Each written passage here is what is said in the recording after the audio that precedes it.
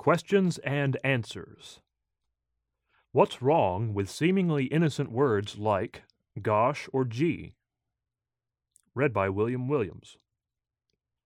Question. I understand that it is not polite to use curse words, since many people consider them vulgar and offensive. But why do some people object to such seemingly inoffensive outbursts as gosh, or gee, or Jiminy Cricket? Surely these are preferable to the harsh and vulgar words some would use in their stead. Am I mistaken? Answer. At first glance, many might think that these words and others like them, seemingly much tamer than the various four-letter words, quote-unquote, in circulation, are preferable to those other vulgar phrases. However, for a Christian, some of these, quote-unquote, innocent phrases may be even less appropriate than apparently more vulgar phrases. Why? Because they are euphemisms for the names of God, the Father, and Jesus Christ, and those who use them are taking God's name in vain. Scripture warns, quote, "You shall not take the name of the Lord your God in vain, for the Lord will not hold him guiltless who takes his name in vain." End quote.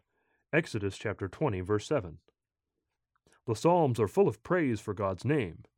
Quote, "Let them praise the name of the Lord, for his name alone is exalted. His glory is above the earth and heaven." End quote. Psalm 148, verse 13. And, quote, "Make a joyful shout to God, all the earth. Sing out the honor of his name. Make his praise glorious."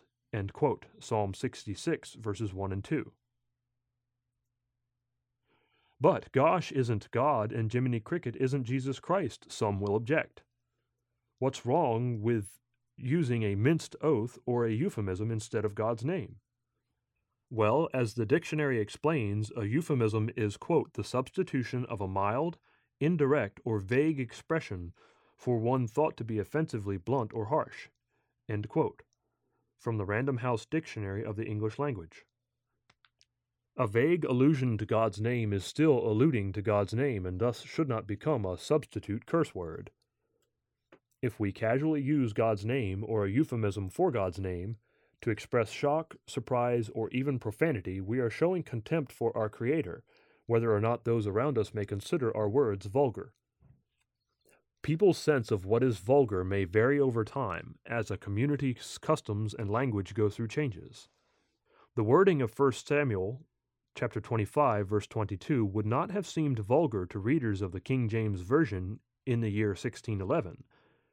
Yet today's readers may be discomforted when they see how the KJV translators rendered a phrase containing the Hebrew word shathan. From Strong's Exhaustive Concordance, 8366. The New King James Version translators, by contrast, rendered the clear sense of that verse's Hebrew idiom without resorting to a word that most today would find vulgar. We should certainly be considerate of others in how we choose our words, and thus should avoid vulgarity.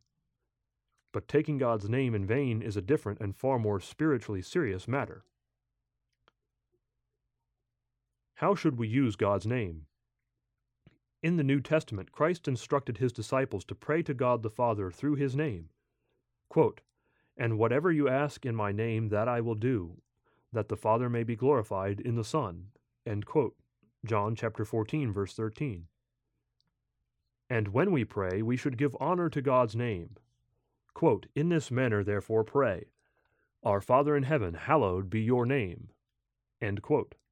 Matthew chapter 6, verse 9. The disciples healed the sick through the name of Jesus Christ. Quote, "Then Peter said, Silver and gold I do not have, but what I do have I give you. In the name of Jesus Christ of Nazareth, rise up and walk." End quote. Acts chapter 3, verse 6. James instructed Christians to continue to follow that example. He said, quote, "Is anyone among you sick? Let him call for the elders of the church, and let them pray over him, anointing him with oil in the name of the Lord." End quote. James chapter 5, verse 14.